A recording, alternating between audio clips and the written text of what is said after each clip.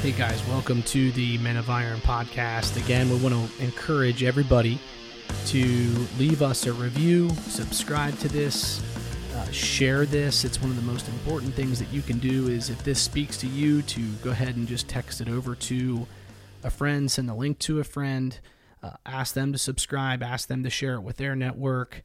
It's one of the best ways that we can continue to grow this community and continue to reach more men and continue to change culture one man at a time. We've been discussing for a long time now, for the last several weeks, this topic of biblical masculinity and how do we as men change culture with courage. And several days ago, I found myself really drawn to Matthew chapter 6, verse 21. It says this, "For where your treasure is, there your heart will be also."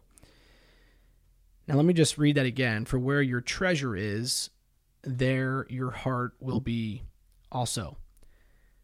It's interesting because I shared a text message that day with a group of men in my life that I consider to be great friends, men that sharpen me, men that call me out when I need to be called out, and men that I can just simply go to, right? When you need that, when you need that guy to just listen to what's going on in your life. And today's podcast, I want to take it a little bit in a different route than normally what I would be doing and normally what we would be doing here at Men of Iron. But I just want to simply read to you this text message that I sent out to a group of guys. And it says this, it says, "Hey, something that I'm reflecting on this morning, and I'm only sharing this with a few guys because I felt the Holy Spirit prompted me to do so. I believe the Lord wants to speak to all of us through this. Matthew 6:21, "For where your treasure is, there your heart will be also." You see, men, God must be our first priority, our first treasure. For those of us that are married, our wives must be our second treasure. And if we've got kids, our kids must be our third treasure. Yet, I am often focused on spending my time, my energy, and resources on other treasures to fill my cup, to make me happy, content, satisfied. And this reveals to me that I'm discontent at times with what God has given me, what He's provided to me. What is it about my relationship with God, my wife, and kids that is not enough? Too often I'm searching out other treasures, money, success, human praise, participation in Men of Iron initiatives to fill my cup. And the result is that I'm failing to keep in alignment with my one true treasure, my relationship with Christ.